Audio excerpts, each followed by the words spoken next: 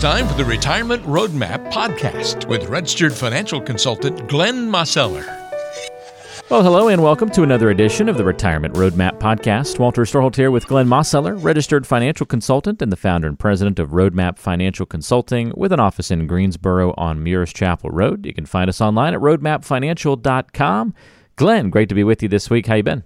Doing good, Walter. Hope you are. Yeah, looking forward to our conversation today. Should be a good one. A topic that, I think it was a good couple of months ago when we first discussed this, Glenn, but it's kind of resurfacing in the news a little bit once again. It's the old Secure Act, and it kind of became law. The original Secure Act became law at the beginning of 2020, and something that we talked about last year. Created some significant changes and differences in how people should plan for retirement, and then COVID happened, and the world, kind of went crazy for a little while, Glenn, and and now we're already experiencing conversations and talks of a Secure Act 2.0 that, it's possible could become law this year or next year, perhaps, probably with some more tweaks involved between now and then. But I wanted to talk to you about some of the proposed provisions and why they could be important for folks.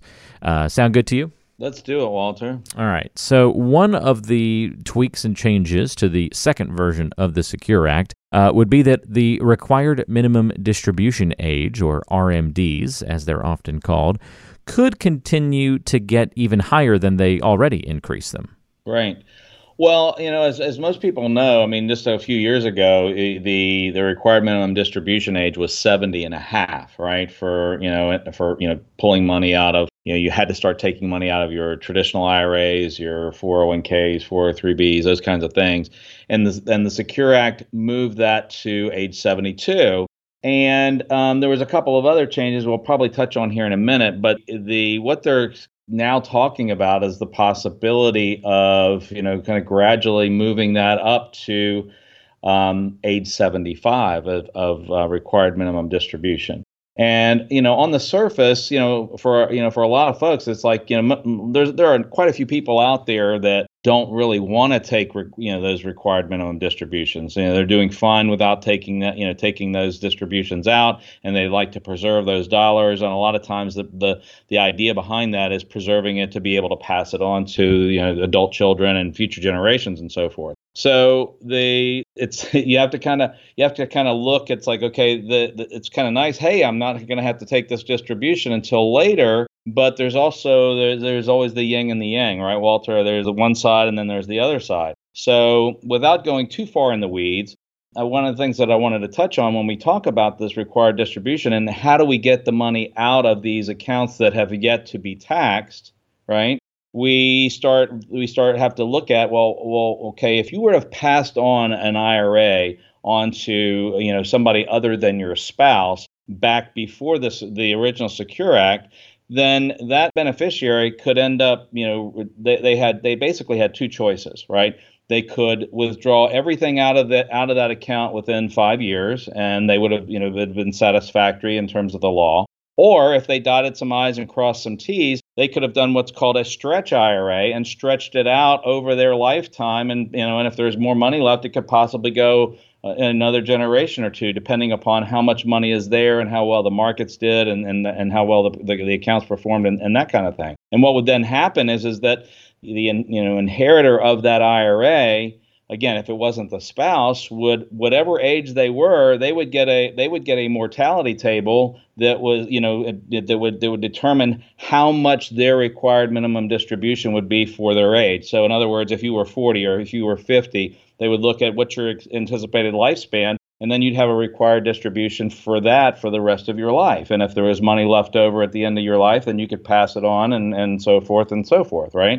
Well, long story short is that by and large, what happened when the Secure Act came into place, they said, okay, well, that 5-year thing is no longer there, and that stretch is no longer there either. And what has to happen now is everything has to be out of the account within 10 years for the vast majority of people, right?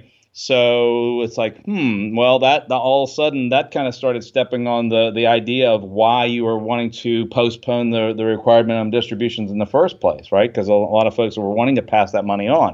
Well, one of the provisions here that's being talked about is, the idea of moving that required distribution age up to age 75, but now kind of bringing back the idea of, instead of having a 10-year window that has to have the account distributed out by, moving that back to 5 years of distribution, but with no stretch provision. So in other words, if you end up with having a large IRA at the end of your life and you pass it on, and you end up and this ends up getting passed, then your heirs would only have 5 years to take that money out. And if it had not yet been taxed, then whatever is taken out is going to land on the top of the rest of their other income. And bottom line is that the likelihood would end up being relatively large tax events for a number of people. So be careful what you wish for in a way, and you got to just understand all of the rules, not just not just the ones that are hitting the headlines, so to speak. Makes a lot of sense, Glenn, and I think that's definitely one to watch to see if that continues to change. Again, it was a big change to go from the 70.5 to 72, and now if they talk about 75 or somewhere in that neighborhood, once again, big implications there. So something we'll keep an eye on as the Secure Act 2.0 progresses a little bit. Something else that's been talked about in this new provision, Glenn, is that employers could auto-enroll you into a 401k, which is kind of a little bit of a change from how things are done now, right? Right. Well, yeah, and that's, again, I mean, the idea is they're wanting to have people save for their retirement, right? So it's kind of like just doing an auto enroll, and so the idea is that that it just kind of automatically happens when folks are employed or at a certain point down the line. It's like after they've been on staff for a bit, then they automatically get enrolled into the program. And so there is a provision to be able to opt out, but you have to be basically proactive to stop getting into the program instead of being proactive to get into the program, which, again, it depends on, how you look at it and who you are. But again, it's just knowing what potential rules are there and knowing what the offerings are at work and, the pros and the cons, and you may want to do that. You may not want to do that. Again, a lot of it maybe depends upon, are there matching provisions or they're not matching provisions, and, a variety of different other things. And also, who you are, what other savings do you have? Are you likely to have inheritances? And overall, the thing that you have to think in terms of about a 401k is oftentimes, in the back of your mind, you also have to think, not only am I saving for retirement, but there's potential future tax ramifications if I put money away on a tax deferred basis, or what I like to call tax postponed basis, right? Because, if you're putting wages into an account prior to them being taxed, then at some point you're going to have to take those out and they're going to be subject to taxation. And that's not necessarily a bad thing, but it is something that you need to be aware of, and you want to make sure that you proportion that properly so that you're not paying too much in tax later on in life just by accident. You want to be aware of what you're doing and why you're doing it. All important points as we talk about Secure Act 2.0, the things to know about these proposals, some of the changes that may happen in your, could impact you financially. And the auto-enroll in a 401k, not necessarily a bad thing. It's kind of an interesting little change-up that they would do there. Now, something else in this proposal that would change would be catch-up contributions. Now, they could increase based on some of the things that have been talked about in this proposal. Right. Well, yeah, and I mean there are catch-up provisions that are already in place now if you're 50 or older for 401ks and IRAs and so forth, but they're talking about possibly enhancing that even more for folks who are between age 62 and 64, which the idea here is that the government is they see the demographics, and they also they're able to see what people have saved for retirement, and they're concerned that they don't want folks to end up old later on in life with having greater needs, and so they want to have people have more money in those accounts. And so that's very possible that they create additional catch-up provisions, which would be very interesting for some folks, because when I'm meeting with folks who are in their late 50s, early 60s, oftentimes they think about it. Those are typically, for most people, those are your peak earning years if you're still working, right? And so, if you're making more money than your lifestyle is, then you're looking for how can I put this money away for the future? And so that those might be some interesting provisions. So it's one of those things where we want to stay tuned. Stay tuned, kind of the name of the game for some of these things, Glenn, and maybe on this next one as well. We've all heard the conversations about student loans and the amount of debt that is burdening many Americans of all different ages from student loans. And one interesting proposal in the Secure Act 2.0 is to allow for matching funds on student loan payoffs. Can you explain that to us and give us some perspective there?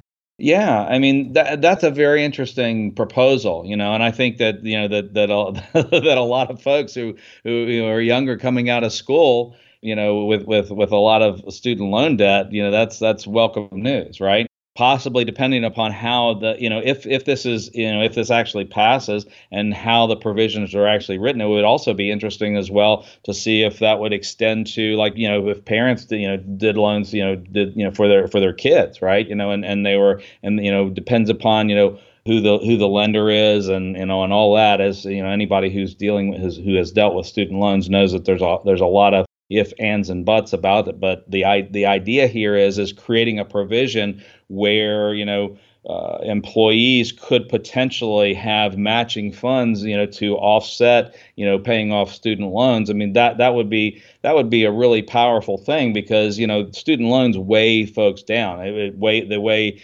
young adults down with it's almost like for some folks it's almost like having a mortgage on your education, right? And then if you have another mortgage on your house, and it's just like you feel like, gosh, am I ever going to get out from under this, right?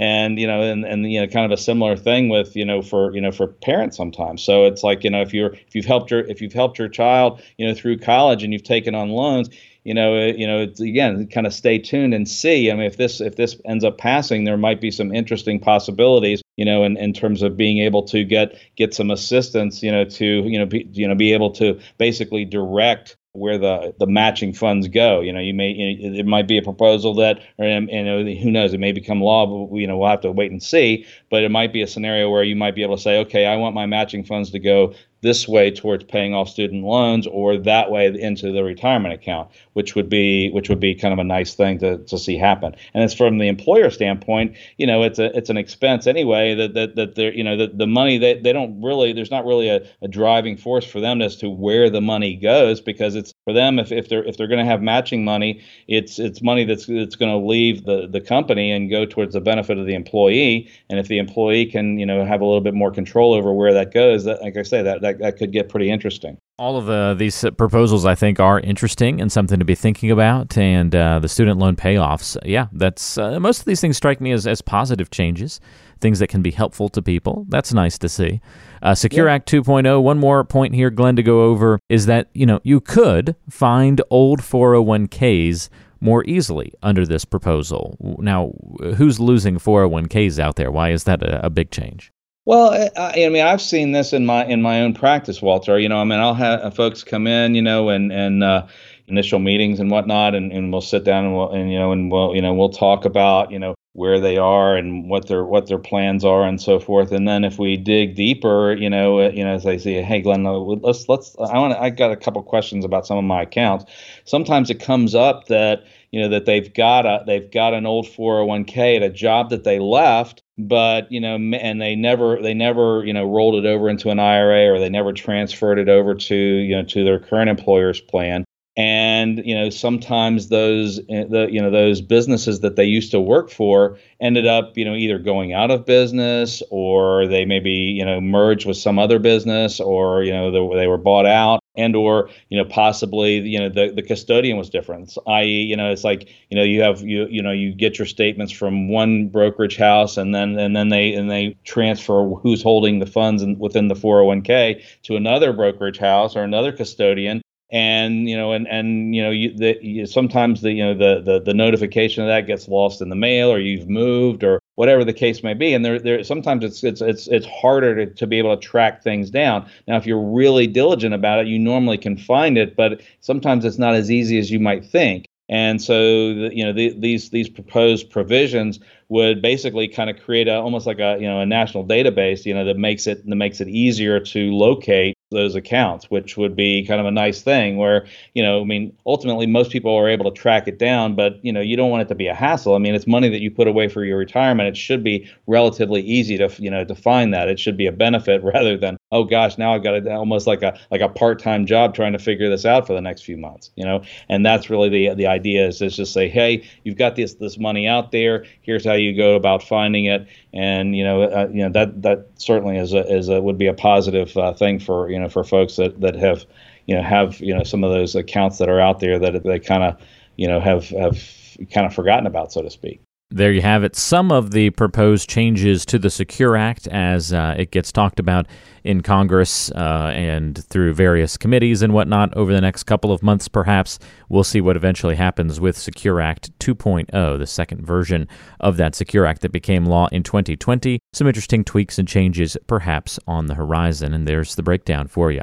If you have questions for Glenn about the Secure Act or about other financial matters as it relates to your retirement and financial future, feel free to reach out and get in touch. You can do so very easily by calling 336-291-3535, 336-291-3535, or go online to roadmapfinancial.com. That is roadmapfinancial.com for more information online, and look for the free consultation button at the bottom of the page. Glenn, thanks for the help, and we'll look forward to another episode with you next week. Fantastic, Walter. Take care now. We'll see everybody next week for another edition of the Retirement Roadmap Podcast. Stay tuned for more great content on the way next week.